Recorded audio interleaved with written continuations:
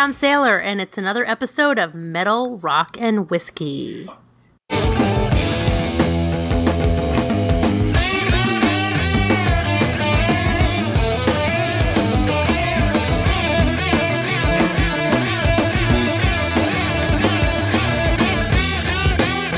All you new listeners out there, we sometimes compare two albums from one artist against each other.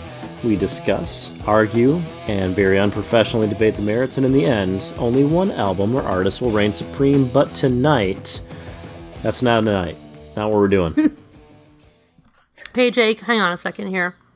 We have Ed back in the studio. I don't know if you guys have noticed. Ed, you're finally free from captivity. I thought that was Tom Hanks from Castaway. Yeah. But Wilson's not with him. Hey, Ed, do you wish to tell the listeners why you were held longer than the other boys during the takeover? Well, unlike my my weaker-minded counterparts, I was able to hold off on the demands for a while. Yo, they put me in a trunk, man. I mean, the stakes were so much higher. I mean, the larceny, for God's sake. You know, the E's, what's an E?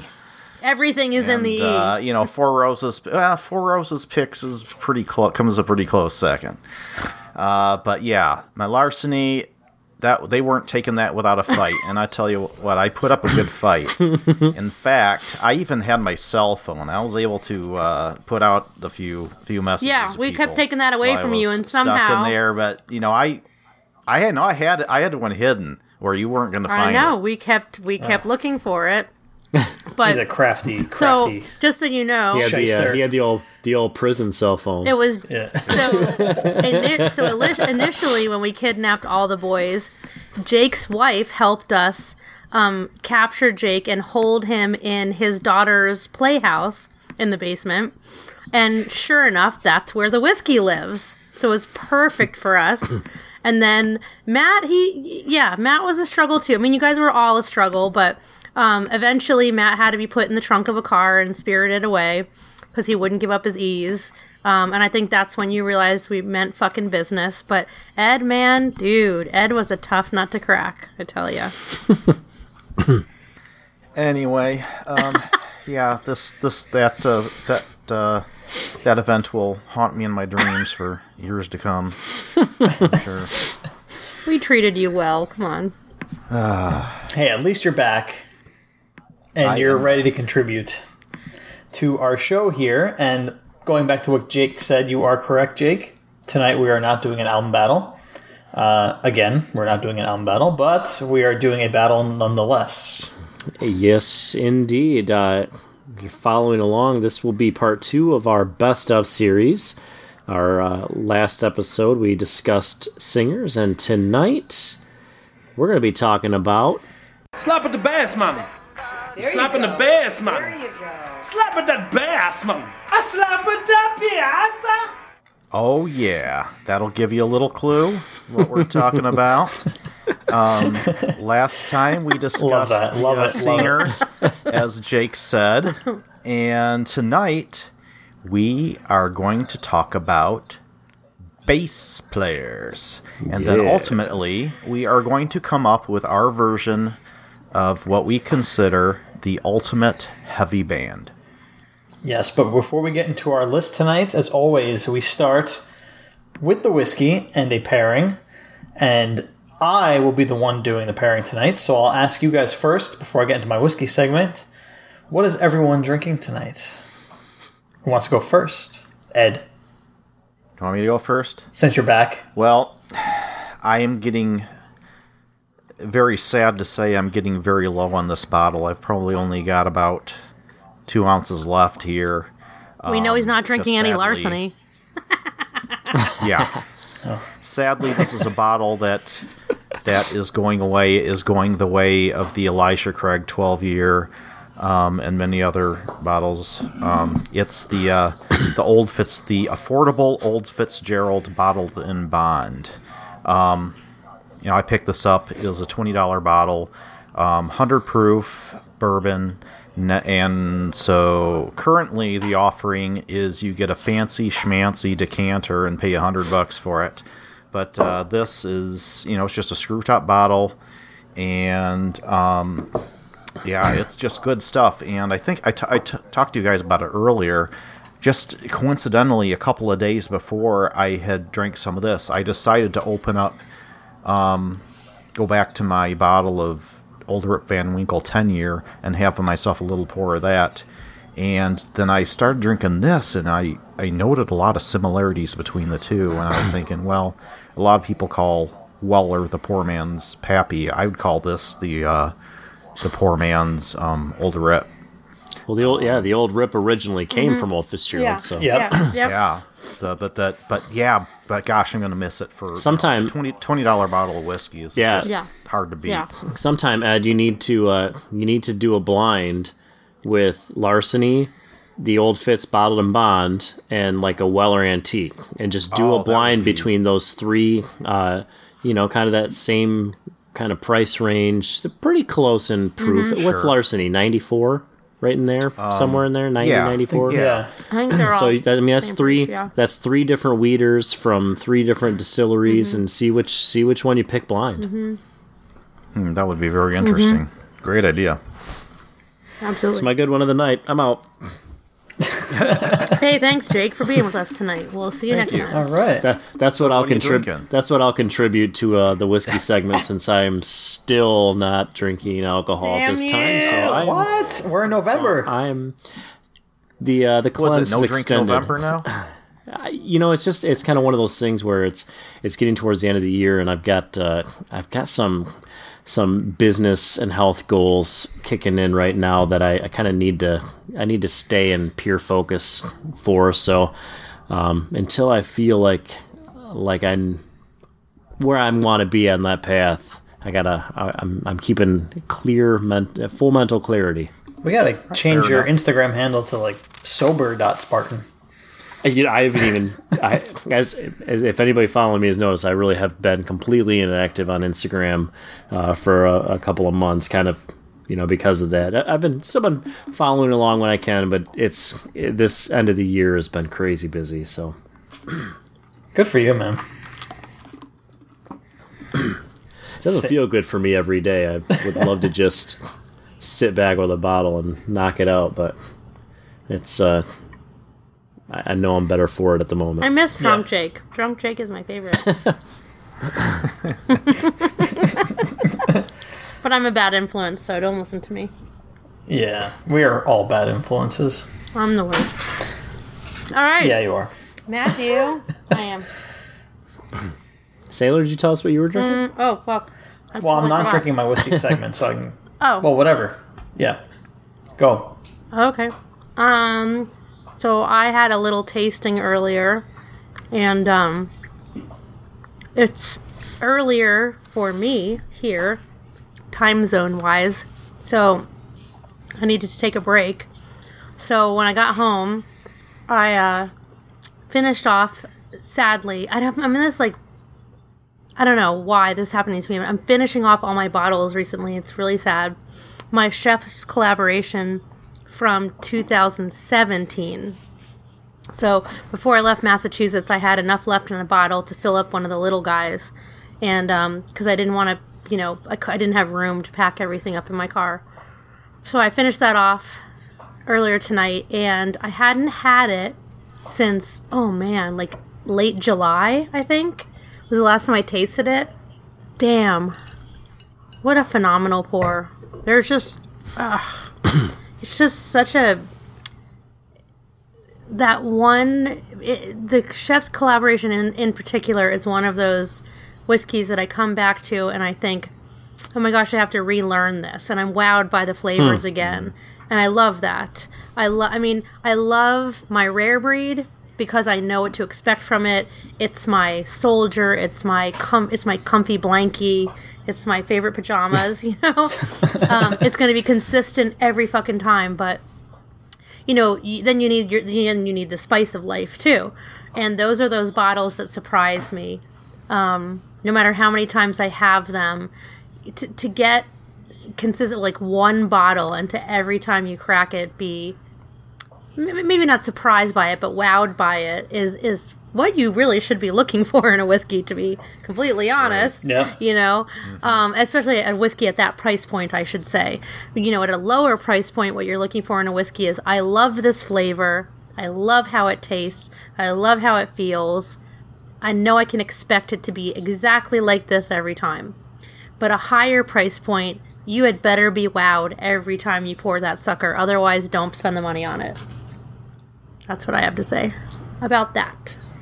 Agreed. Mm-hmm. All right, Matt. All right. You're up. So first, before I get into my whiskey segment, I am not drinking my whiskey segment tonight. I'm drinking something else.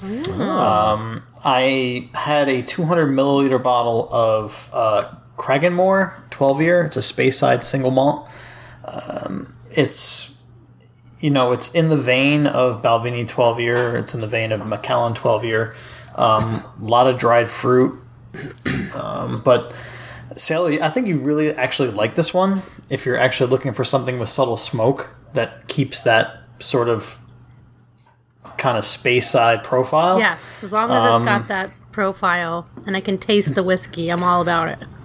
But everything about this is super subtle, so there's nothing that really comes to the forefront for me. It has kind of a creamy mouthfeel, but the dried fruit and the smoke it's very subtle, and it's just such an easy sipper. I really wish this bottle was bigger than 200 ml because I might drink a lot more than I'm drinking right now. But it's so good. So sipping on Cragganmore 12-year, I know it's a favorite of our friend Whiskey Donna. She has posted several times about this one. But it's a little bit more expensive than its brethren, so you're looking probably between $60 and $70 a bottle for this, if you can find it. And it's so good. But that's what I'm drinking, and what I paired tonight is completely different. So it is time for tonight's whiskey segment.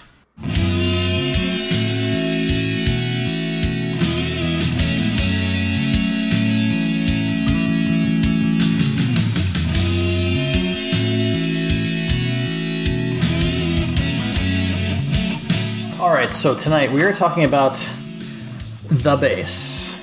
We're talking about bass players. Bass. The bass. And its importance, this might be argued. It might be argued, but depending on the genre you're talking about, its importance in the actual genre may change between the bass and the bass player. We can probably all agree that it is the anchor, it's the roots, it's the foundation that keeps everything around it from crumbling down. The bass line, along with the percussion, of course, is one of the most important parts of the song. In fact, the bass note itself gives harmony to the actual melody. This harmony can also be found in whiskey. So for this week's whiskey segment, I chose Hibiki Japanese Harmony. Ooh, damn. Yes. Yeah, like that? Hibiki Harmony is a well-balanced Japanese blend crafted from malt whiskeys from both Yamazaki and Hakushu, and grain whiskey from the Chita distillery. That's not cheetah like the big cat, but Chita. Like Cheetos? No. Distillery. Cheetah. Whiskeys are selected from 5 different cask types, including American white oak, sherry casks, and Japanese Mizunara oak casks. This whiskey exudes citrus peel, dried apricots, orange, and some very wonderful honey notes. It is super delicious. I do not own a bottle. I have tasted it several times, and every time I am blown away by it. The blend is actually exactly the same as Hibiki 12 years, something I do own currently, but it is younger and fresher. The whiskey was actually released by Suntory due in large part to their shortage of older whiskeys.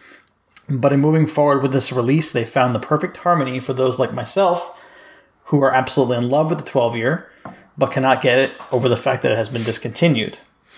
So if you can find it on the shelf, I would definitely recommend picking up Hibiki Harmony, especially if you're a fan of the 12-year. Go and get it. And that's the whiskey segment. Because I want to get into these lists. Very nice. Yes. Very, Well very done, nice. sir. I like it. Yes. Thank you. Yeah, I still have to try me some Japanese whiskey one of these days. I've never had. So I've tried a lot of them, and I've been to a few tastings now, and when I'm in a place that has a nice selection on the shelf, I'll pay the very, very, very painful price to have a dram. I guess it was 2 months ago, I was in Spokane, and I was trying out a new bar that had a really phenomenal whiskey selection. And there was few people in the bar. Actually, there was like 5 of us at the bar. And these gentlemen were talking, and I can hear them talking about whiskey. And I always think to myself, I just listen to them. And, do they need help? I don't know, And these guys definitely needed help. And they were questioning, I've never seen Japanese whiskey before. And so there was hardly any of us there. So I just kind of, we got into a conversation, and I ended up convincing them to try it. And they ended up flipping out over the Hibiki 12-year. And ended up buying a round there was 5 of them and one of me, and then bought me a dram too. I was like, oh, well, thank you very much. And after the bartender's like, thank you so much. This was such a shit night before you guys came in. Because the price of those, I think it was like $28 a dram or something like that. Sounds about right. Yeah. It's painful. Was that the first time you had that? Not me. Though? It was the first time they had it. All right. But they also didn't know anything about Japanese whiskey, so I told them, a little bit of the story, and that's always compelling and makes people want to try it and a little bit more connected to it and interested in it. And so she had a local pick from a distributor nearby, or maybe it was out of Seattle, of a Hibiki. I can't remember the year. I think she said it was $50 a shot for this. And so she shut down the bar, and she's like, here you go. We're going to split one. And I was like, okay. Freaking amazing. Could be 17 year. I cannot remember, honestly. Unfortunately. Good stuff. So, Japanese whiskey, would it be more comparable to a Scotch than an Irish whiskey, I'm assuming? Yeah, Scotch, yeah. Always Scotch. Oh, for sure. Yeah. Okay. It's Japanese It was Scotch, made- basically. Yeah, it's made in the mold. Okay. It's made in the mold of Scotch. Yeah. A lot of the prominent figures in Japanese whiskey either lived in Scotland or studied in Scotland, distilling and the terrain, the water, everything. Yep. So Now, what do they use to smoke the barley? Peat. They use peat. Yep. They use peat as well? they use Scottish peat. They use Scottish they peat. import the Yes, peat they from import it. Scotland? Yeah. They import it, yes. Yep. And they actually import that. They import a lot of the most of the barley too. That's why it's so a lot expensive. Of the barley. Yeah, exactly. It's so expensive and then they have to import the bourbon barrels because they do the same barreling technique that Scotch does, and then But they use the Mizunara oak though, which is right. Yes. yeah, which is the big difference, right? Which gives us its own unique profile. And also their production, they didn't expect the interest in Japanese whiskey, so their production could not handle the demand.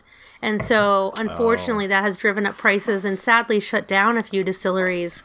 Okay. So there's going to be a big gap for a while in being able to get one of these bottles for a couple of years before production meets demand again, because you're forecasting in whiskey, so aged whiskey. Yep. Got it. All right. Very cool. If you can find anyone, Ed, just pick it up. If you can find anything, just grab it. It doesn't. Yeah, I mean, I know. I know in the past I've seen a bottle or two sitting on the shelf in our local liquor aisle of our grocery store. I've always, passed by it going straight to the bourbons, of course. But I might do that one of these days if it's not too. If you can find an age-stated Japanese whiskey right now, buy it and sit on it for a minute, because the secondary value. But you know what? At this point, I would say don't even. Just if get it's a anything. no age statement, just buy it. Yeah. Just buy your it. Your little store has it, Ed. The little store in your town. The little cute part of town by your house. Yeah. They have Hibiki in there, because that's where I bought your whiskey when I was there. About. Yeah. Okay, sweet. All right, so are you guys ready to discuss the topic of the night? Oh, I am so ready. Do it. Do it. I have a feeling we're all Let's really do it. excited. All right, so before we get into our list, I just want to say a little thing here. I'm one of the things that I love about doing this show is how much I learn from it.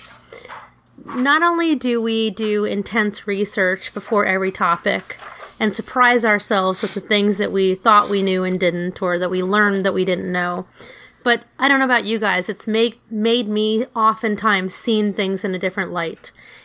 I've gained a different perspective. I've had to rethink things that I already thought I believed in. And one of those things is the definition of rock. We've already discussed several times heavy metal as a genre. So this came up in our last show that we recorded in this series, which was, the best of for singers. And this podcast is called Metal, Rock, and Whiskey. And really what we mean by that is metal, heavy, hard rock, and whiskey. But we're not going to use all those words. I don't think that any of us intended this show to be rock as the larger genre, which would include things like all-encompassing. Elvis Presley, right, Chuck Berry, right, correct. Yeah. So I'm gonna. Richard, yeah. So I want to read a couple definitions to you, and so that we can kind of just hone in, which in hindsight we should have done before the first show because we felt that we had to kind of defend ourselves afterwards. So let's do this. So rock and roll. Rock and roll is a type of popular dance music originating in the 1950s, characterized by a heavy beat and simple melodies. Rock and roll was an amalgam of black, rhythm, and blues and white country music, usually based on a 12-bar structure and an instrumentation of guitar, bass, and drums. That's rock and roll.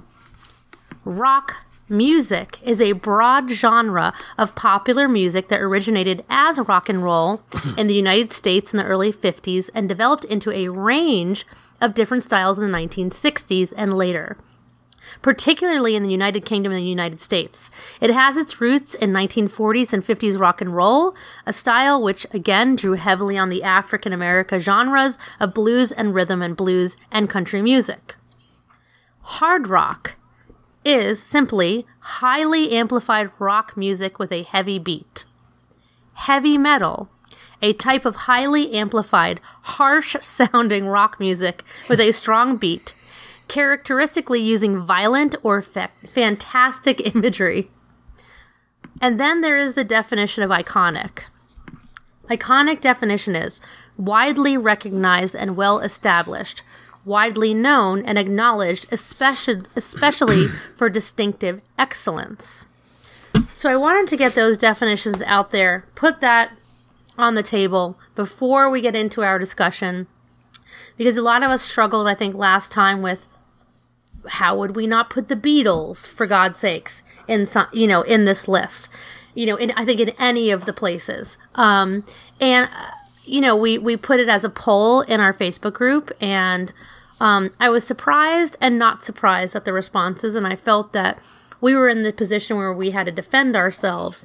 So this is the criteria going forward. When we say rock, we mean heavy, hard rock. When we say metal, we mean heavy metal. When we say iconic, it is the definition that I just explained, but it is also our definition of what an iconic person would be that plays or performs this instrument.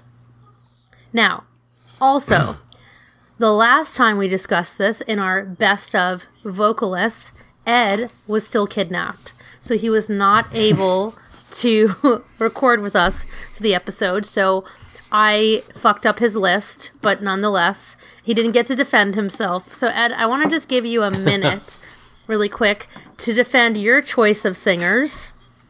Wait, could it be that you got his list ahead of time and you decided to hold him longer because of the list? Yeah, right? I don't know what the hell you're talking about, Matt. Yeah, she stole my list from me while she had me so she could read it out. You be quiet, Ed. You're going to get kidnapped again. I finally got it back. No, it's only anyways, fair. Yeah. When I was editing the episode, I was almost wanting to scream at the computer and like tried to defend myself because you guys are like ripped. I felt like I was being We kind of poo-pooed your list. We kind of poo-pooed. He's being unjustly ripped. How should I put it? Dismissed. But anyway, I'll try to make this quick. Freddie Mercury, we all agree on.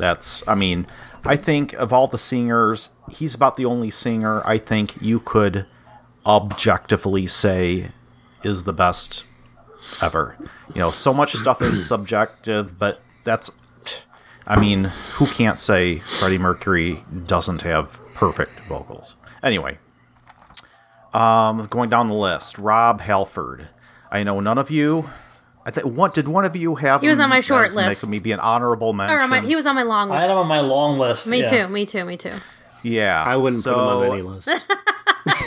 Anyway, but his vocal style. I love that vocal style. I'm not into the growling and the screaming. I love singers who can sing, and he can sing. And not only that, but I also took into account how big of a showman. Oh, for sure. Are these singers too? If you think I'm going to put him on my list, you got another thing coming. Stupid. Here we go again. So anyway, stories of him riding his motorcycle in onto the Hell stage yeah! and everything else. But yeah, no, he was a true rock star, and that's why I had him on my list. Going back, I put Paul McCartney. But at the time, we hadn't really made hard and fast rules about how we define rock. Right. Now I think we've established that, but since I did put him on there, I do consider the Beatles a rock band in the larger genre, the larger category. But you wouldn't put Lennon in there? You would put Paul? Yeah, no, that blows my mind because he was the softer voice always. Even if you include the Beatles, yeah, John was the punk rocker. Paul wasn't a known frontman until Wings. Yeah, but if you have to hold on. If you're gonna throw Lennon's name out there and you talk about his solo stuff, you're gonna consider that rock? No. But in the exactly. Beatles, but in the Beatles, yeah, it's not just the Beatles anyway. But Paul in the Beatles, did front he was a rocker in the Beatles. It was the most if you're rock talking he ever did. If you're talking about Twist and Shout, yeah, more than just Twist and Shout. Yeah, more than just Twist and Shout. But you get an idea of it. Yeah. Yeah, Paul McCartney is also one of the greatest writers. In we weren't doing writers though. No, but we were talking about what we consider. I tried to look at all aspect of the person. Yeah, exactly. Yeah. What criteria we used for best frontman, and we all had different criteria. We agreed on some stuff, and we had different stuff. Ed is including a writer. Yeah. Yes.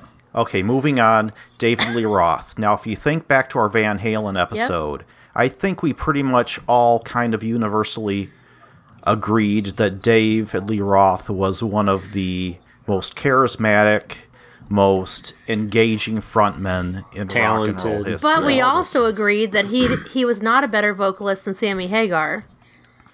Now, these aren't people doing karaoke. They have to actually sing too, and that's got to be a part of the merit for me as a singer. I think you need to sound good too. If you're going to be up against someone else. He was on my long list. No. So. Technically, he might not have been the best singer, but I thought he brings great expression to his vocals. But so does a mime. But anyway, and but I really weighed in the frontman aspect of it pretty heavily too. You know what? I would love to see. I don't know why this made me think of this, but what if you know how when you go to like a conference or a lecture and there's somebody interpreting sign language? What if concerts there had to be an interpreter, but they had to dress like the lead singer and do all the motions there was a while woman. signing? Don't you remember that? What was it, Ozzy?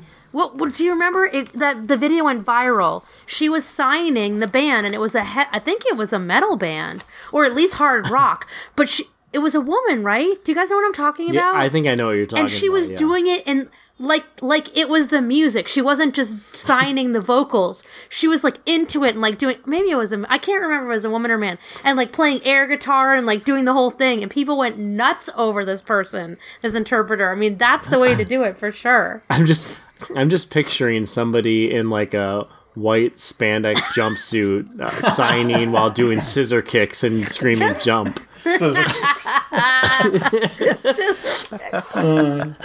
Oh, shit. All right, but that brings me to the final choice on my list. And this one, I think a lot of people never would have expected him to show up on a list. You mean Ariel? Now, Arnel Pineda. I called Arnel Ariel on the show. Let him explain.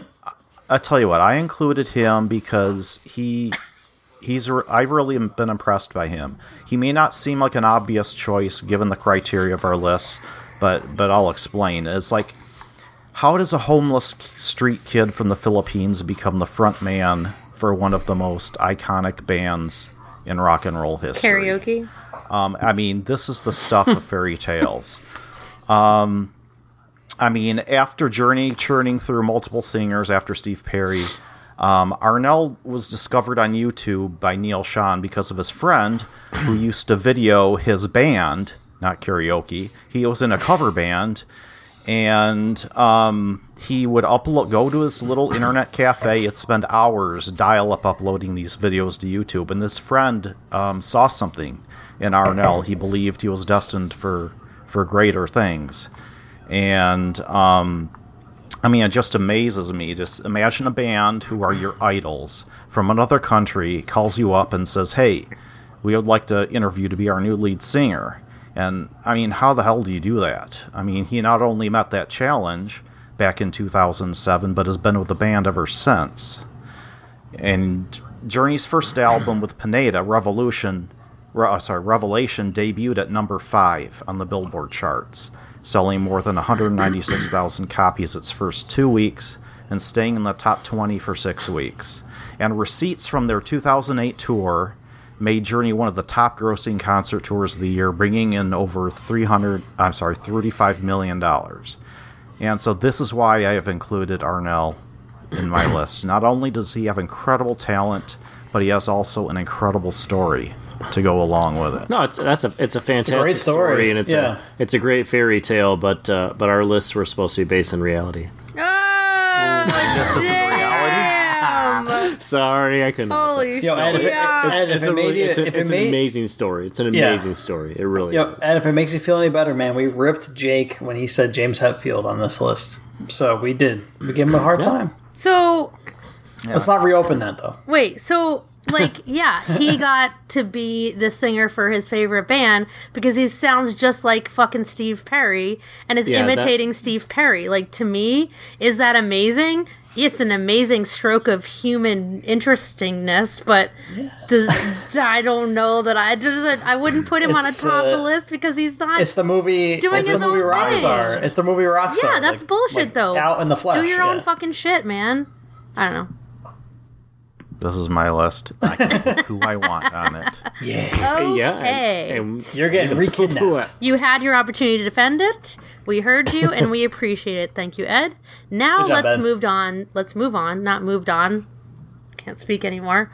To tonight's topic, which are the bassists. How have the bassists become the redheaded stepchild of music? I don't know. Why are they so? Is that what you think? Often, not me, but they're no, they have. Though. You're the one who said it. They're the punchline. Absolutely, they're the punchline. They're considered Always. to be superfluous, unimportant, not necessary, not integral. Well, if you're truly a metal fan, you know there's no goddamn way you can make that wall of motherfucking sound without a freaking bass player. Okay? Yes. Mm-hmm. So, let's give the bass players tonight their due diligence and give them a little bit of love and go through our list of our top 5 bassists in hard rock, heavy music, heavy metal, whatever we're going to call it. Who wants to begin? Can we all agree on one bassist that's not going to be on any of our lists? That's not going to be? Who's that? Well, say the name. Yeah. Gene Simmons. Oh, fuck Yes! I don't even give a flying fuck what that motherfucker plays. He can play a goddamn fucking toothpick for all I fucking care. Fuck him. He doesn't get on any list except a list of douchebags. He could be... we should, at the very end of all this, when we do our super group, we could do our super douche group. Oh, yes. Yes. Axl Rose as singer, Yeah. Gene Simmons as the bassist, Lars as the drummer, guitar player. We need a good douchey guitar player. So many options. Oh, so many options. Oh, so many options. Well, we'll think about it. Okay. Anyway. All right, I'll go first. Go ahead, Matt. We'll bring it up on the guitar. Go ahead, Do Zant. it. All right, so my number one, and this is my number one. This is my top guy. This is the number one guy that I think is the best bass player of all time, and that is one Mr. Cliff Burton. Number one. Did anyone do more for the instrument or make playing the bass as metal or cool or bringing the bass to the forefront of the song as Cliff Burton did in his short time here? The resume and the performances speak for themselves. Although he was really only on the scene for about 3 years as far as studio albums go. The mop of red hair, the jean jacket, the bell bottoms. The man may have had, in my opinion, the absolute quickest fingers of any bass player that I've seen, either live or on video with him, obviously. His solos are second to none, in my opinion. He is the greatest bass player that ever lived. And I'd say the same thing if I weren't a Metallica fan, Garen fucking Teed. Number one. Number two, Lemmy. With a figure as legendary and foreboding as Lemmy, as we have all talked about ad nauseum on the show, with the voice, with the look, it was so easy to overlook the fact that the man was an incredibly accomplished bass player. Something that is, I think, like I said, with the legend of Lemmy, and he's a legend, gets incredibly just brushed under the rug, and I think Sailor's nodding. I think she completely agrees with me here. A very unique style on that fucking amazing Rickenbacker bass. He really plays the bass almost like a rhythm guitarist would. You watch his technique, you watch his style. Not overly prominent bass sound, but a very unique sound. He himself described his bass style as blitzkrieg style of playing, and I think that word, if you know what that word means, very appropriate when you actually watch him play. Number three, Les Claypool from Primus. Man, this guy's a goofy fuck, I swear. I don't think there was anyone that really got more people talking about playing style than Les, and sometimes you were either scratching your fucking head watching him play, or you just have your jaw drop to the floor over his unbelievable prowess and his command of the instrument. Claypool's playing style on the electric bass mixes tapping, flamenco-like strumming, whammy bar bends, and slapping. The guy can do it all. Number four, Flea. One of the most aggressive bass players ever. He is still going nuts on stage even in his mid to late 50s now. He really started out with extremely slap-heavy style, but he did, to his credit, adopt a much more melodic style for the Chili Peppers through the 90s and the 2000s, and really helped take that band to new stratospheres. He took on a less is more philosophy with his bass playing while simultaneously not completely stripping his playing of complexity and originality. Psychedelic rock, punk rock, hard rock, funk, many different genres, but he was always really at the forefront and really created an original playing style that has been copied by a lot of different people. And last, and man, this last pick, and when I tell you that I really juggled 12 to 15 guys on this last pick, guys that have been doing it for 40 years, for 50 years, for 5 years, but after watching video after video after video and really narrowing it down, my fifth pick is John Myung from Dream Theater. Good. Hard not to pick him. Solid pick. Yes. Yeah. Not over the top flashy. He doesn't have Lemmy's look or Flea's aggressiveness, Claypool's quirkiness, or Burton's light and quick fingers, but he's damn fucking close. The man is an absolute technician, a surgeon with pinpoint accuracy. He is known for his rigorous practicing. He's known for actually warming down after a fucking concert. Young mainly uses a 2 or 3 finger picking style in his playing. He sometimes uses slapping and popping on some songs, and also uses tapping and harmonics in his bass playing.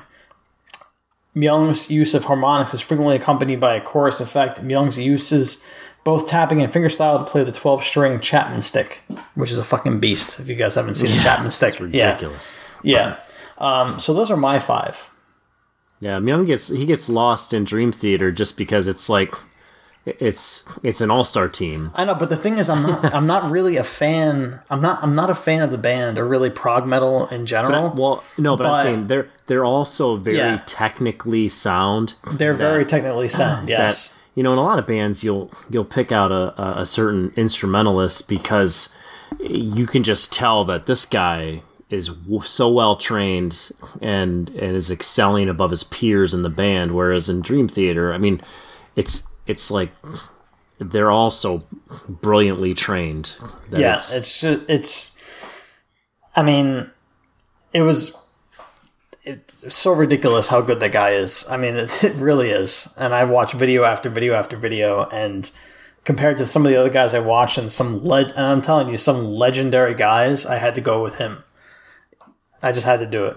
So, who is next? Definitely a solid list. Thank you. Most of it.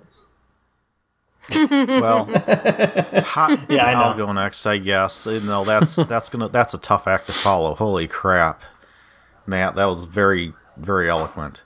Now here comes me with my kindergarten version of that. Sorry, I was off all weekend, so all I did all weekend was watch bass players play. That's all I did. So, all right. I'll just go ahead and say this one right away because I have a feeling this is going to be a regular. Cliff Burton. Of course. Metallica. Yeah. So, I mean, for all the reasons that Matt said. And then again, on my list, Flea. For all the reasons that Matt said. Seriously? Yes. Flea. Oh, he is so... His bass slapping and... God, just so good. Yeah, he belongs on a long list, but how the fuck do you put him above so many other people that belong on a short list? And I really want to hear say this list. is my list today, but tomorrow it could be completely different. Because I had a long list, and narrowing it down to 5 that I could name out was tough. But anyway, I'll also throw out Geddy Lee. Oh, yes. Which Matt didn't mention. To me, he's one of the elite. Oh, God, yeah. The top of the top bass players, for sure. Number 4, it's a toss-up between so many different... so I'll just go ahead and say John Paul Jones. Yes. Put him in there.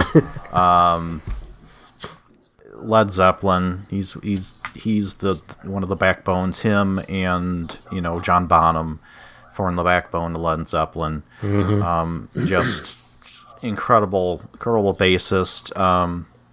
Historic, will be known in history as one of the greats. The last one, my 5th pick.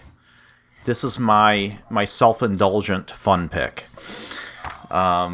It's not really based on anything except who some YouTube guy that ended up playing in a band from the Philippines. Yep. And although I do think he is a very should be considered a good bassist in his own right, but I'm picking Michael Anthony from Van Halen. Oh wow, as my number 5th pick. Okay. That's awesome. Yeah. Interesting. He makes a lot of lists. I think have that he seen doesn't get him a lot of credit. Play live. I have seen his solos. He's a good showman. He can play. He can play the hell out of that bass, and he's got a bass that looks like a bottle of Jack Daniels too. Which is pretty cool. Yeah, but when you think about the band he's in, with the egos that he's in the band with David Lee Roth and fucking Eddie Van Halen, Alex Van Halen. Yeah, the guy is completely off the radar, man. He kind of gets lost in the shuffle in that band for sure. But yeah, no. So that's my list. Great pick. And Matt, I also had Les Claypool on my short list, and John Deacon or my long list as well was one I was struggling with. But yeah, there it is. Fantastic. Right. Nice job, All right. Sailor, you want to go? Sure.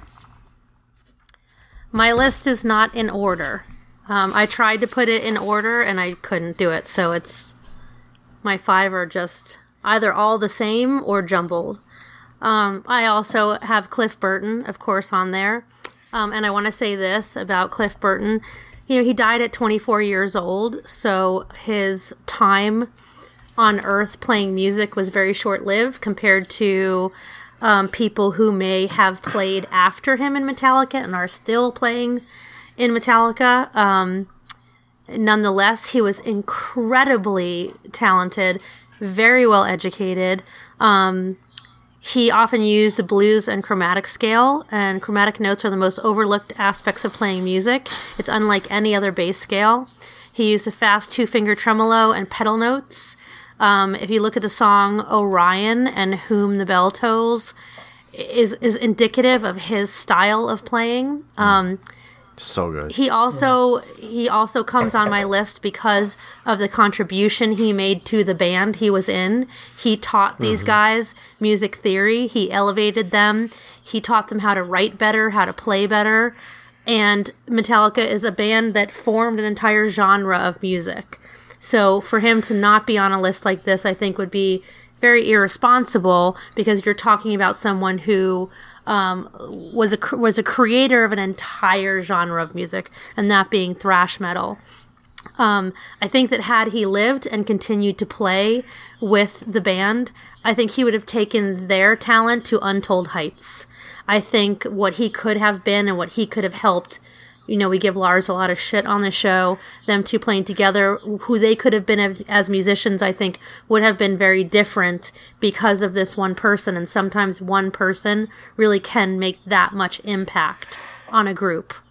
So for me, I put him on this list because of the contribution he made to an entire world of music, and because of his talent at his young age, and with all of the other people on my list, they got to live out their lives, and I still think are as talented, and perhaps he's a little more talented than them, and he was so much younger.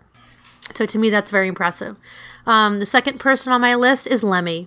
I don't know how you can have a list of bassists in hard rock, heavy metal, hard metal, classic rock, whatever the fuck you want to call it, that's heavy rock, without including Lemmy. He is probably one of the most iconic bass players in all of hard music because he was not a bass player. He was not taught the bass. He didn't play it traditionally ever. He was a rhythm guitarist first and continued to play his instrument as if he was playing a guitar. His tuning had a lot to do with his sound. It was genius at the time when he first started playing. Imagine you don't have the amps and the pedals that you have now. So you're creating that sound. And then for him, how the fuck do I tune this bass? What levels do I put all my amps on? He'd had to just fucking figure it out. And that combo is what gave us that fuzzy, blurry Motorhead sound. He's strummed and used all treble and super distortion, played power fifth chords and stayed in the mid-range frequencies, which made that sound so iconic. So Lemmy created an iconic sound that people have been trying to duplicate and have been playing, or inspired certain sounds and playing ever since. And if you talk to a lot of bass players or listen to a lot of interviews, and they may say, oh, this bass player inspired me, but this sound that I fell in love with this sound. I found a pedal that did that. I found I found a pickup that did that. And imagine this man created that sound without any of those things. Not only that, but he's also a bassist and a front man. Who else can we think of off the top of our heads who's an incredible bassist and front man? Sting comes to mind. To be able to perform, to sing, and to play bass in a style that's a little extraordinary and far beyond his colleagues, I think is highly impressive. And again, he defined an entire sound in heavy music. So that's why he belongs on my list. Next on my list, I have Geezer Butler, man. Again, I can't imagine how you can come up with a list and not put Geezer Butler. He also created helped to create a very specific sound in hard music. Geezer Butler, bassist of Black Sabbath and Ozzy on and off. He's heavily responsible for that, quote, doom sound with Tony Iommi. His style was very unique, minor pentatonic and blues style. And then there's the Diablos in Musica, otherwise known as the most evil freaking interval ever, the tritone. Dun dun dun. Let me explain. The tritone is a simple technique that's been used most effectively in heavy metal and is often credited to the Black Sabbath guitarist Tony Iommi, who played it in the song Black Sabbath from the band's 1970 self-titled first album. Although Iommi was not trained in music theory, he devised the three-note passage after listening to a piece of classical music, and he and bassist Geezer Butler enjoyed Gustav Holst, and it was called Mars, the Bringer of War, from the suite The Planets, written in 1914. The composition included a triad, and when Iommi imitated the sound on a guitar, he loved the unsettling feeling it created. So him and Geezer got together, they experimented with the passion, and slowed it down to an absolute crawl. Then he added a trill to the flatted fifth, repeatedly wavering from dB to D, and added vibrato to the other notes to emphasize that tension to the music. Many consider the Black Sabbath song the birth of heavy metal. Again, Geezer Butler as a bass player is a bass player to rule them all, in my opinion. He's kind of like the Ring from Lord of the Rings. It really helped to define that doom sound, again, that's been, new metal bands, I don't know what you're calling them. There's an entire genre of metal now called doom metal, and they're all trying to replicate that sound that they came up with. Not only that, but he's also an amazing showman. He's an amazing soloist. Performs incredibly. He's amazing to watch. And without him, Black Sabbath would not sound like Black Sabbath. And I don't think you can say that often, unfortunately, with most bass players. For them to be able to break through that wall of sound is pretty difficult. Next on my list is David Ellefson from Megadeth. So Dave was so good at being an integral part of the guitar riff, high mid settings, and in his own words, he says this: the Megadeth guitar tone is built on the sound of Marshall amps, which is very thick in the mid-range. To work with that, I had to develop a sound using active pickups and very modern high-tech amplification, which really put a big wallop on the bottom end. I also added a very clicky, noticeable presence to my treble frequencies, so I almost scooped away the mid-range completely. This is a guy that said, he's writing music with Mustaine, actually wrote more than Mustaine many times. I was going to say he deserves extra points for having to deal with Mustaine. Oh, please, for as long as he has. Oh, fuck yeah. I was going to get to that. His recording technique was also very, very interesting. Man. I was watching a video last week about him recording solo to a metronome, and as he wrote and writing songs like that, which I don't fathom. I am not. I've never studied music theory. I can't even fucking read music. I understand the basics, the simplest of things. But to write like that as a bassist I don't even get it. He's an icon in metal. He's an icon as a bassist. And again, created a completely different and new sound. If you go back and you listen to Megadeth, and you're gonna you realize that sound, that heavy, dredging sound is not just the guitar. That is the bass as well, saying, I'm going to be right there with you. I'm not going to surpass you. This isn't, jazz, but I'm going to be right there with you. And together we're going to build that unique sound that Megadeth has. And again, another person who was there for the beginning of creating a new genre of metal. So, he absolutely, to me, deserves a place on this list. Next, I have... I'm seeing a common pattern in Sailor's list here. Are you? Which is? I am, yes. Which is what? Well, it depends on your number 5. Go ahead. All right. Number 5, Yeah. Steve Harris of Iron Maiden. Think about Wrath of Child off of Killers, okay? The Trooper. The Trooper, absolutely. The Trooper, Run to the Hills. He is known for his galloping bass lines. Once again, completely brand new sound, brand new style that people have been imitating and trying to recreate since, Iron Maiden began. As a matter of fact, his style of playing is so different, and he's been using all of these different techniques because he uses 2 fingers instead of a pick. And he plays crazy flat patterns, so he chalks his fingers before he plays so that he can keep up with the speed. He is so... I feel like, if again, for me, I don't know about you guys, if I listen to Iron Maiden, I'm listening to the vocals mostly. Then I'm definitely listening to the guitar.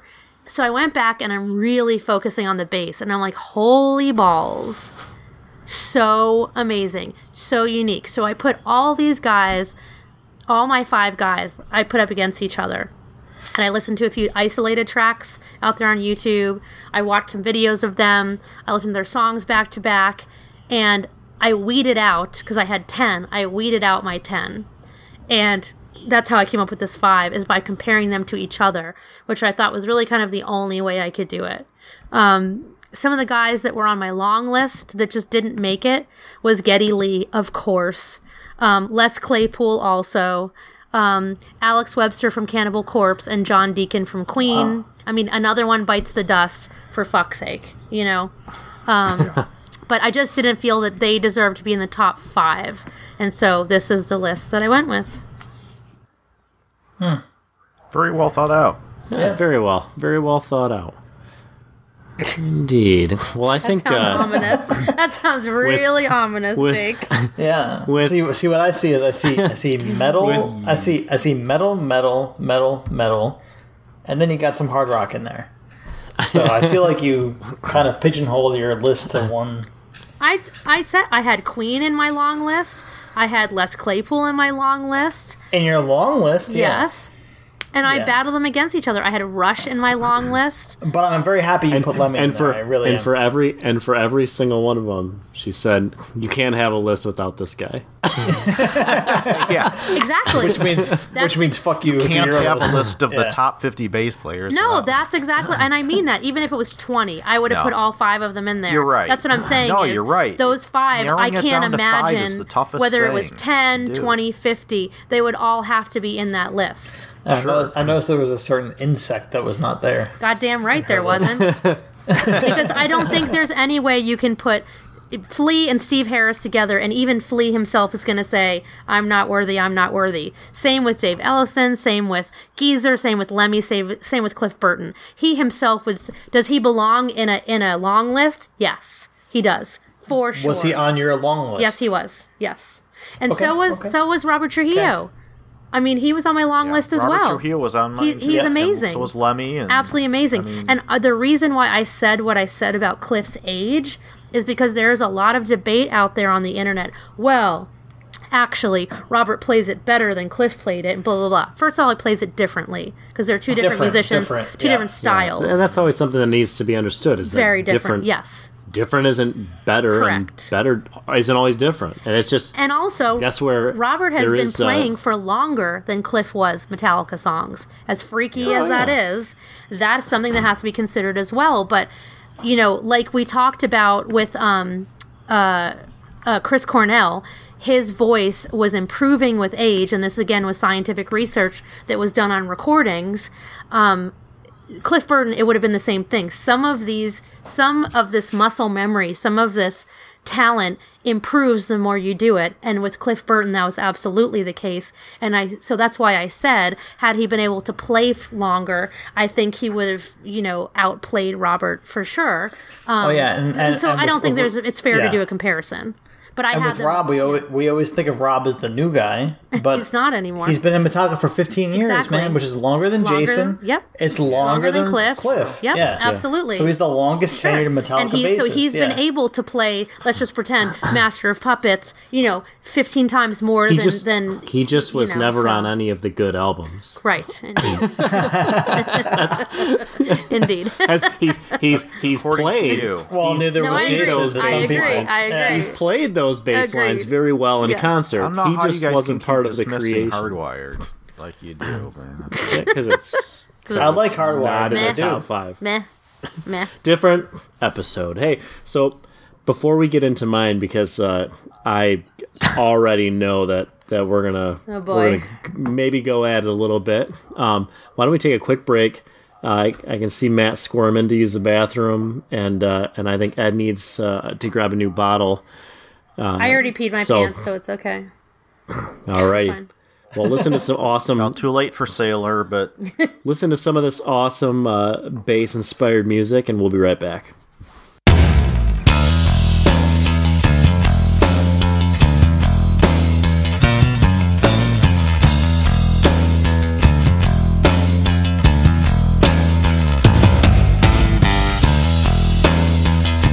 All right, and we are back, and well, I guess it's my turn. yes, it is. Can't wait to hear this.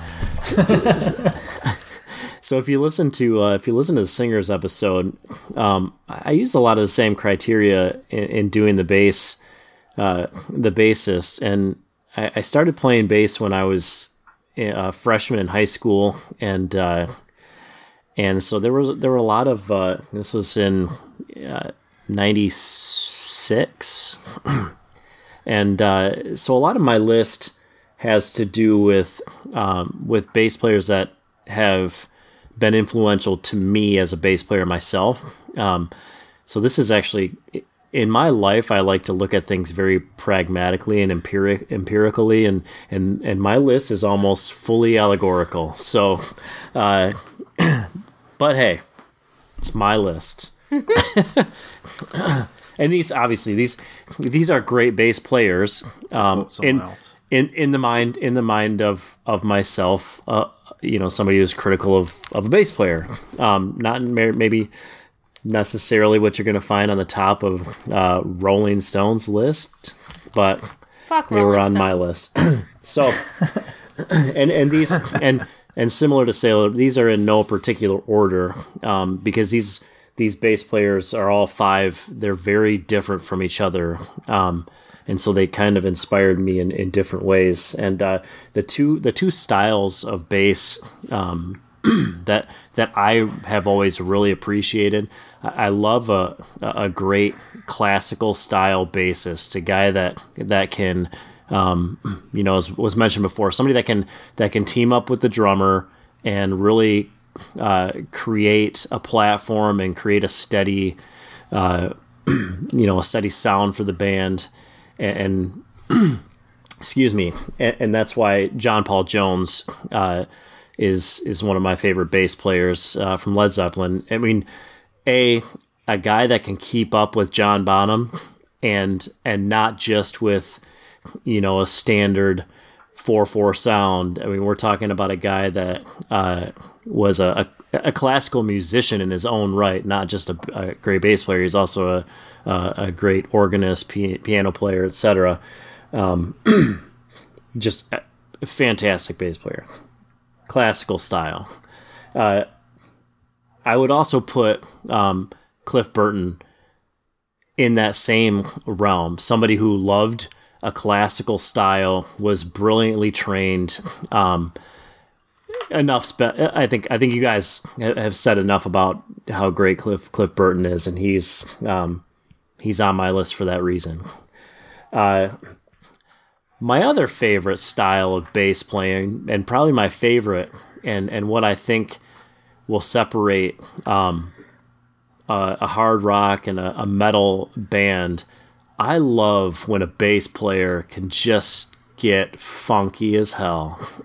And that is something, when you've got a bass player and a drummer that can just funk it up and bring that style, that is something that just draws my ear. It's something that I've always just loved. I love funk music in general. I almost put Bootsy Collins in here just to be a jerk, but I didn't. And next best thing. Yeah. I love Bootsy. I've seen him a number of times in concert, actually. Flea, I think, absolutely is falls into that role of a guy that has done so well to mesh funk with hard rock. He's one of the few bass players that he's not the lead singer of his band, and yet he could be considered the front man of his band, and he's as well known in his iconic band as the lead singer Anthony Kiedis. He's and in bass circles and bass magazines, all that. It's hard not to recognize. But for Flea. his talent, or for his for antics, his talent, or for absolutely the most for his well-known talent. from the everyday person. You're going to tell me that he's most well-known for his bass playing versus his antics. Wait, what do you mean by Absolutely. antics, though? What do you mean by antics? I mean, Flea's always been wild and crazy and interesting to watch. He's aggressive. He's aggressive. He's an entertainer. I don't mean playing. aggressive. No, I would say He's an I don't mean entertainer. aggressive. I would say I don't think he's aggressive at all. Entertainer, yes, but he's always an done entertainer wild and for sure. crazy things, and been Yep. you had That flamboyant. doesn't take away the fact that he's a I didn't say phenomenal that. bass I player. didn't say that. What Jake said was may even be more well known than the lead singer, which I totally agree with. But what I'm asking you is, do you think that is because for being a great bass player. you think I would think the everyday person doesn't know what the fuck a great bass player is. I would say 70% of Red Hot Chili Peppers fans. I know, but this list isn't for the everyday person. I know, this but is, I'm this just is for saying. people that are true fans of Is it? hard Okay. rock and No, metal but music. I get what Sailor's saying. She Yeah. said most people, when they think of Flea, they picture this wild man jumping around in his tighty whities with the crazy hair with and his bass and I don't think everything. they're But like, ooh, those that's bass fair. lines. Ooh, those That is bass fair, lines are but he's but I think also people would say- just as known But it for his- depends on People your would say the criteria same- that you're weighing it, though, too. People would say the So- same thing about David Bowie as well. His stage presence. There are people that know of David Bowie just because of his artistic presence on the stage, as much as the fact that he's a brilliant singer. And so I think you could almost. I mean, is he very well known for being an entertainer on stage? Absolutely. But is he also as well known, if not more well known, in circles of peers for being one of the peers, greatest that's a bass different players? story. That's a different Absolutely. I think one So- of the things that I was trying to do with my list was take away the flamboyant, take away all the other things that can determine that this Yeah, person is absolutely. and, Take and it away. who are they just as a pure musician? That's just for me. I was Yeah. curious if I take away things like that, No, like with that- Flea, which is why everything he I dropped said off about my him- list. Everything about him being an entertainer and a stage performer is in addition to him being one of the best rock metal bass players of all time. So you're kind of trying to do what kind of the opposite of what we did with the front man, where you're trying to kind of strip the outward layer down and the showman down, and just getting to the technical aspect of them as a bass player, and not necessarily. At the end of the day, a band. No, but I it's didn't say that. entertainment. I talked about too, so. what these people were like performing. I mean, if anybody has ever seen Metallica with Cliff Burton or videos, I mean, all of the guys that I mentioned are phenomenal performers and entertainers. None of them are flamboyant personalities, but they're amazing entertainers. I don't think I chose anybody on my singers list that did flamboyant antics and all these things and craziness either, even as a singer. I think Freddie Mercury.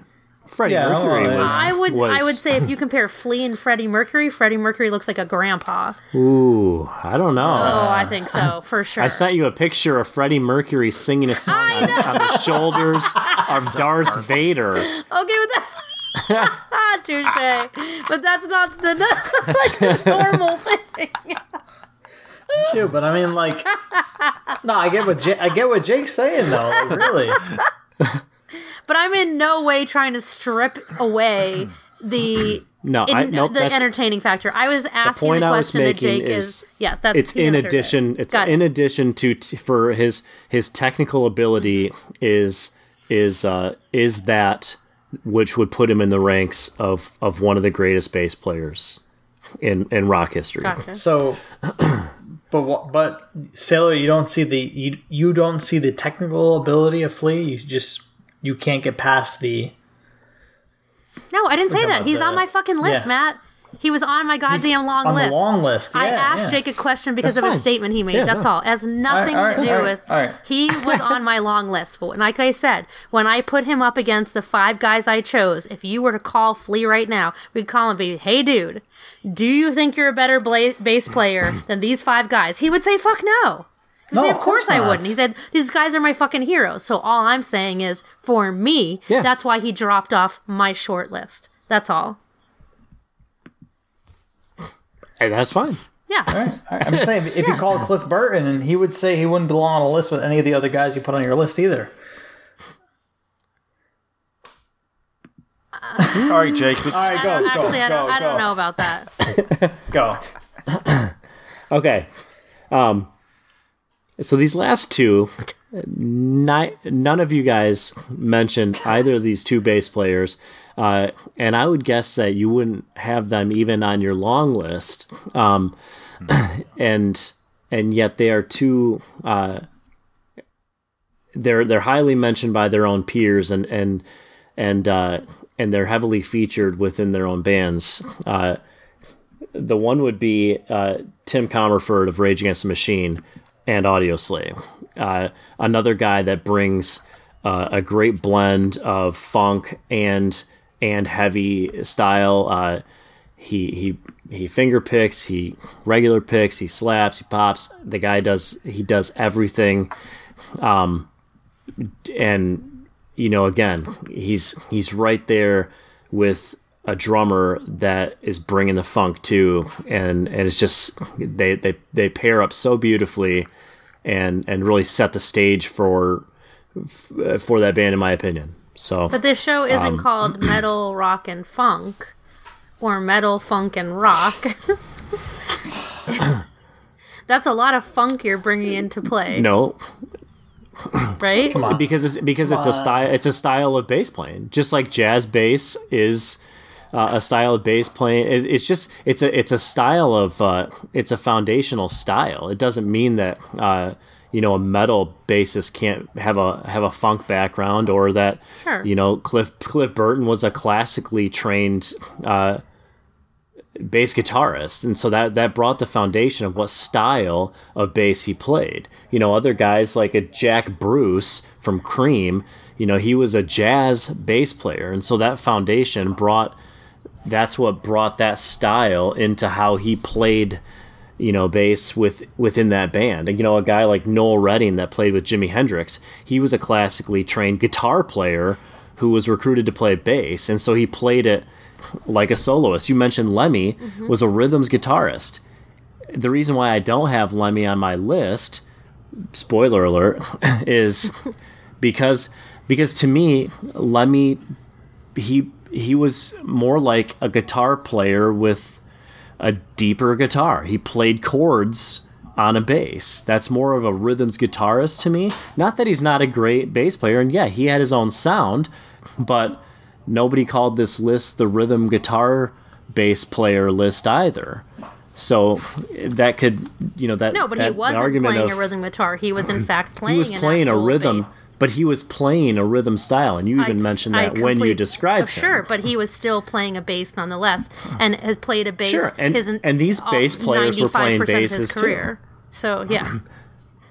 But if you look at, but that's what I'm saying. There's different styles. There's different ways, to play bass within a rock and metal genre. And so my ear particularly, I think technically speaking, funk is one of the more difficult styles to play. And I think that's why when you look at, if you look at inner circles of bass players and who they generally vote as the greatest bass players of all time, most of them have a funk style. Les Claypool's another guy that is, if you ask most bass players, they will have Les Claypool on their short list. They'll have a guy like Flea, and that's because that style takes a lot of technical training that a lot of other bass players just don't have. And my final and this guy, this is my homer pick. He's one of my favorites. He's brilliant.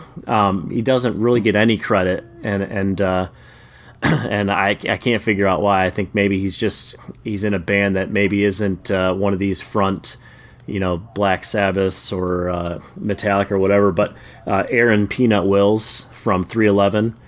Wow!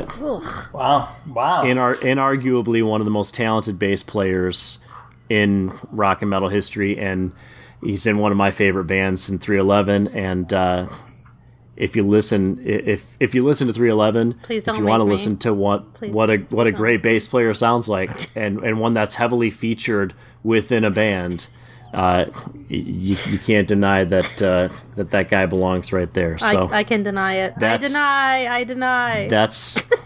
That's my list. My honorable mentions. I mentioned some of them. Les Claypool. I had Lemmy in my long list too. And not because I enjoy his style of bass playing, but because I think that what he did was different, and it inspired a lot of other bass players to play like that. Similar to how, better for worse, Flea had antics and was popular because of those antics, and it brought a lot of guys into playing bass because they wanted to be like Flea. Oh, absolutely, you're absolutely right. If you're inspiring people to get into music, that to me is an important characteristic of somebody that would make my list. And like I said, Bootsy Collins, Noel Redding with Jimi Hendrix, and Jack Bruce with Cream are some of my other favorites. Yeah, Jack Bruce I had on my long list as well. I thought, honestly, Ed, I thought you might have had Roger Waters. I was kind of expecting somebody to say Roger Waters, but maybe... Roger Waters is a guitar player. For Pink Floyd? Yeah. What am I thinking then? I don't know. Right here, Roger Waters is an English songwriter, singer, bassist, and composer. Well, Roger Waters played guitar. Suck it. Played guitar and his solo stuff. And I think he right, but when he was with Pink Floyd, he played bass. Right, never mind. Yeah, and I think he. Oh, he's wrong. Did he also? I was thinking David Gilmour. Yeah. Never mind. Did he also play guitar? Apology accepted. Did he also play guitar in the new, like when they reformed? I think he played rhythm guitar as well on record. Am I wrong on recordings? He's the original bass player of Pink Floyd. Yeah, but I think he also played. Sorry, Jake. That's okay. I was thinking David Gilmour. That's okay. He was also lead guitarist as well, so he did both. Just so you know. Yes, Sans. I also think Gilmour. of him as guitar player, not a bassist. Actually, so that's interesting. That's actually why didn't that come up when we did Pink Floyd? We talked about Roger Waters as a bassist in Pink Floyd. No, did we? I don't remember talking about him. Because the lineup, originally it was him on bass. It was Sid Barrett and David Gilmour on guitars, and then because all Bob his solo Close, stuff he's playing guitar in all his solo stuff, and I Nick think he was Mason. guitarist after Sid left. David Gilmour stepped in and played guitar But after I think Sid he left. played rhythm guitar with and then, him, though. I think he was... who was the other... go back to Pink Floyd episode and listen to, because I'm blanking on the guy's name that came in and... Bob Kloss? And I don't know. Could be them. Anyways... So we have to pick the bassist. Who's the bassist for our supergroup? We have 3 votes for Well, did we all four It's have Burton. Cliff? It's all Cliff. Well, there's Yeah, only we all one four had Cliff common Burton. It's Cliff answer. Burton. Burton was our Cliff Burton. made all yes, the four. Yeah, only it's common Cliff one. Burton. Yep. It's Cliff Burton.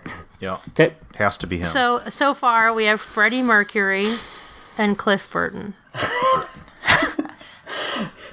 I think I can never picture You them know on what? stage I together. see, I those could. two would perform I could brilliant absolutely together. see Cliff Burton loving to Oh, play fuck bassist. yes. Well, with yeah, but I'm Freddie saying Mercury. like actually picturing them together on stage is like Well, Would be but think of- hilarious. different styles. Of course. It would be hilarious. Well, but I- yeah. But I think you'd have to try to picture But you're right. Yeah. a 30-year-old Cliff Burton.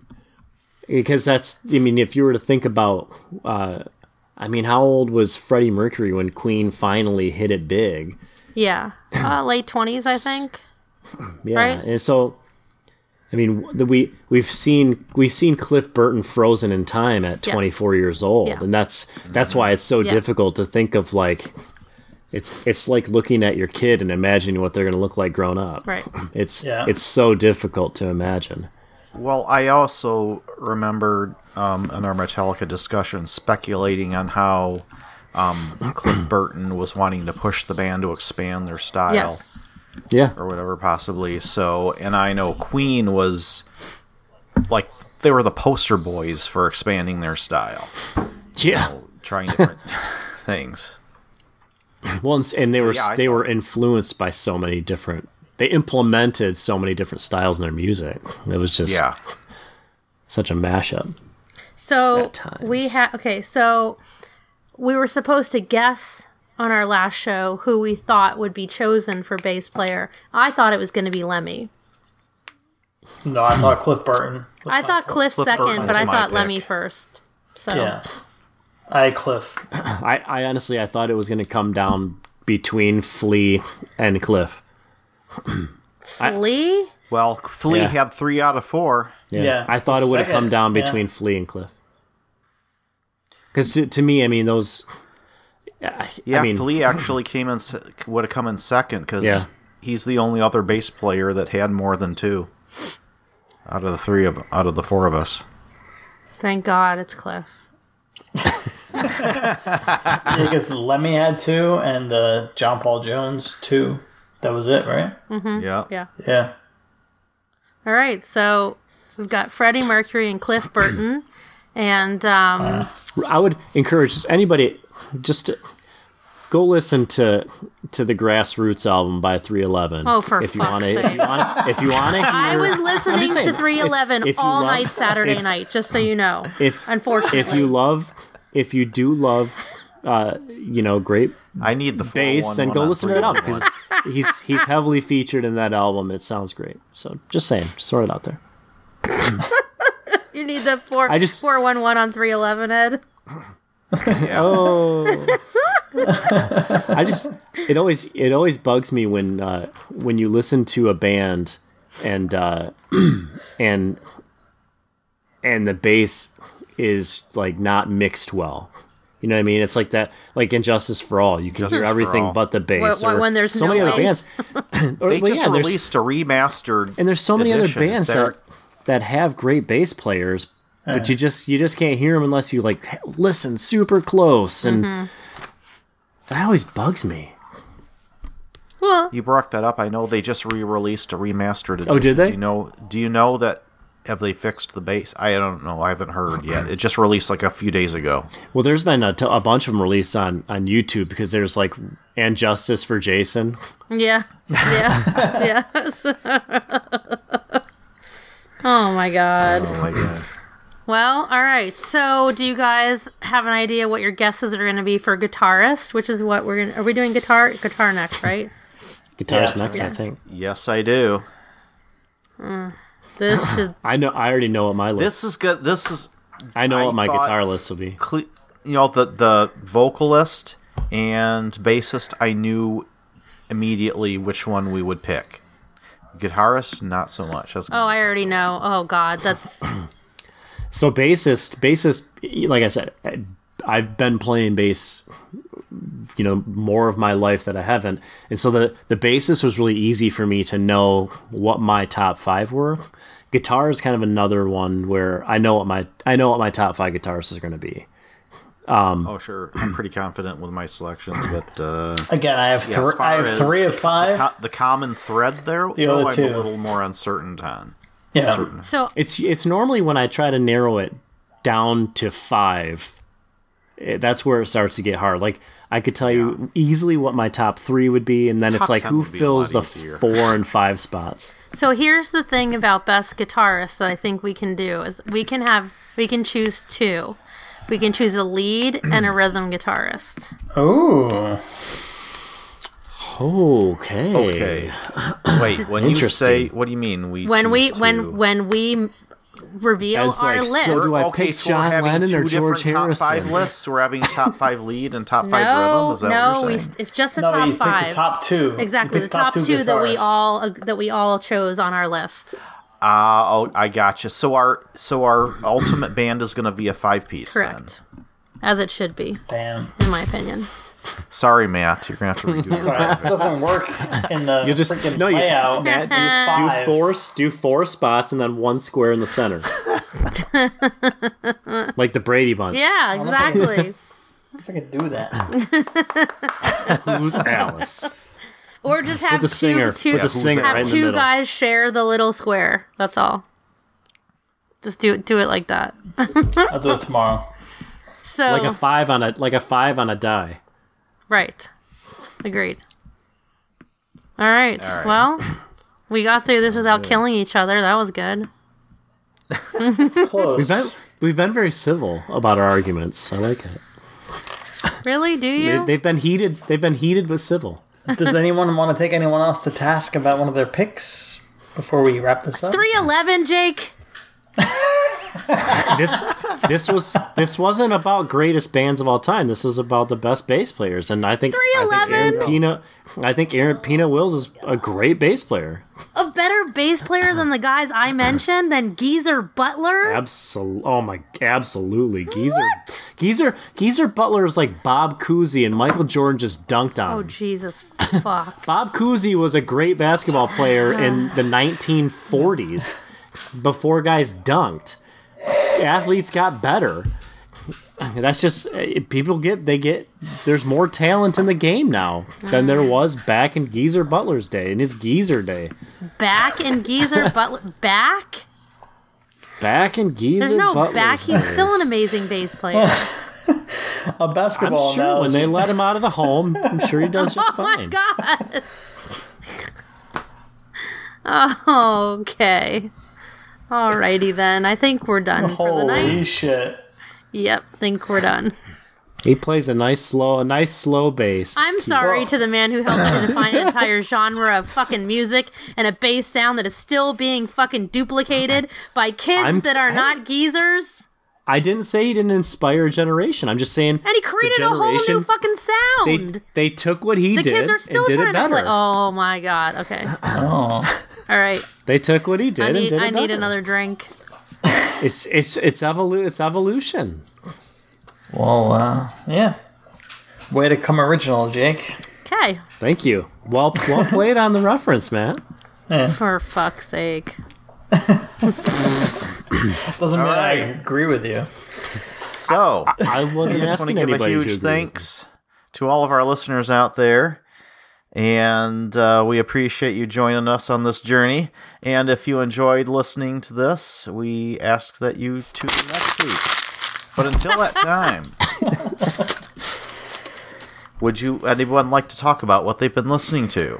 I know I've got something. me. Go for it. Lead it All off, right. Ed. Okay. If you're a fan of like the horror genre, Whore? the horror, the horror. I'm a fan of horrors. I'm a fan of both. Like scary stuff. I really wish not horror. I would have had this pick for the Halloween episode, but since I didn't, I'm going to bring it up now anyway.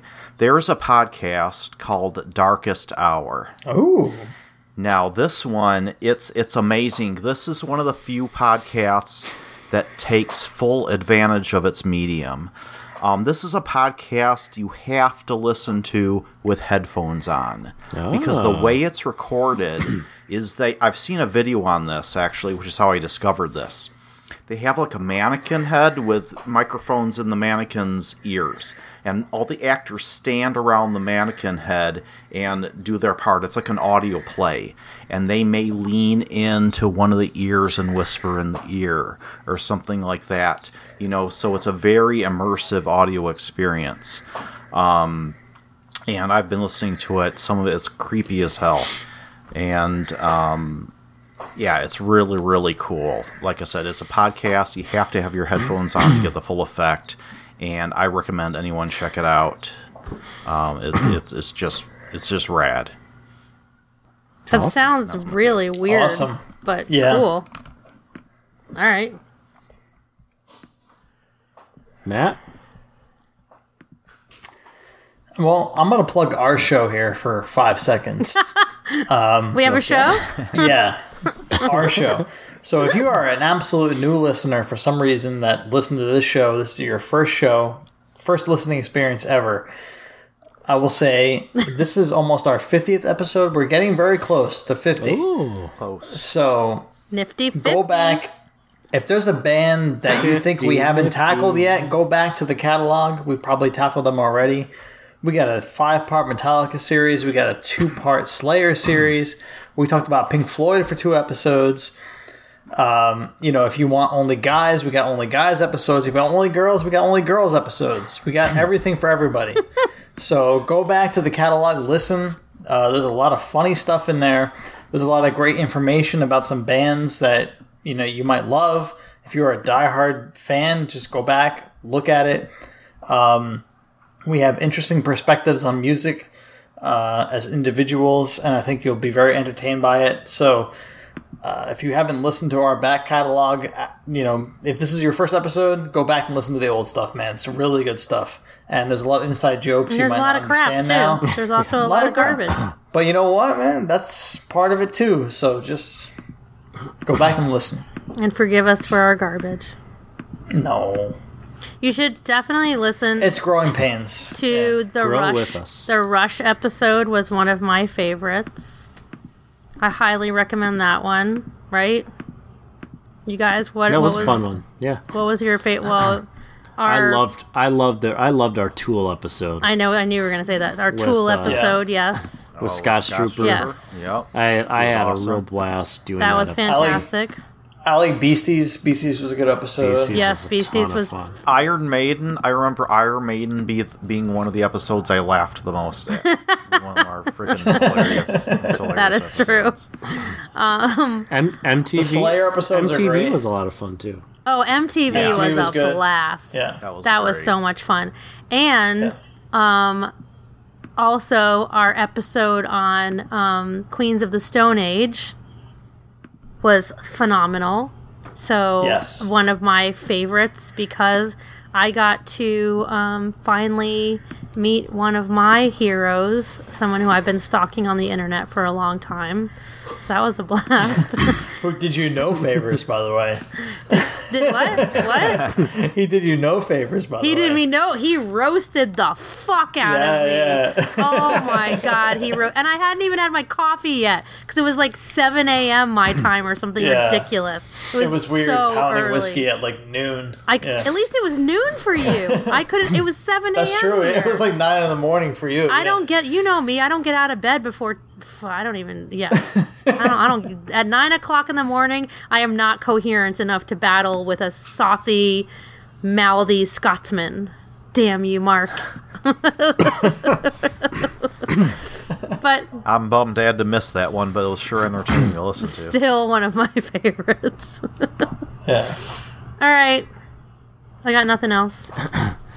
Well, since I'm not sure exactly when the date this is going to drop, but within this week that we're recording this, Marvel founder Stan Lee had passed away, and so I'll go ahead and plug a couple of YouTube channels that I like to watch that discuss different Marvel conspiracies and all that kind of stuff. They talk a lot about Marvel, and Screen Rant is a channel that I like that talks a lot about Marvel movies, as well as I've talked about the Super Carlin Brothers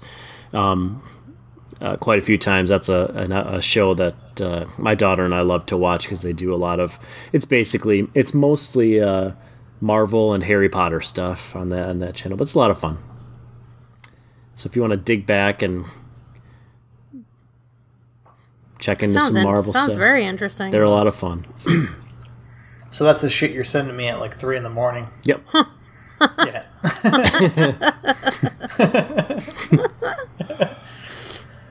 All good stuff.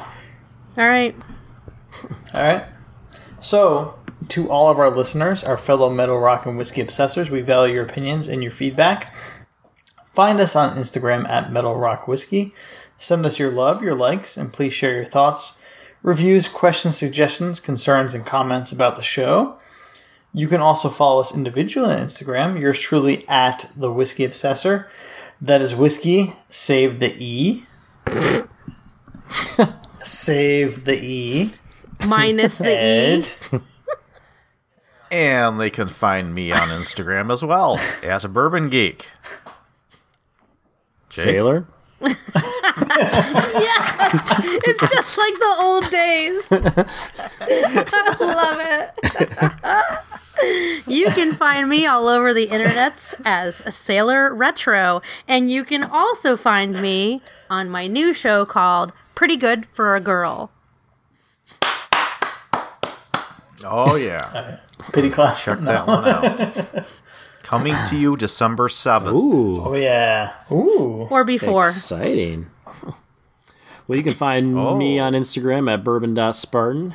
This was a ton of fun, guys. Hope everybody out there enjoyed listening to it as much as we enjoyed recording it. But my glass is empty and it's time to go. Tip your waitress. We are out of here. Fuck you, Gene Simmons. Later, everyone. And 311.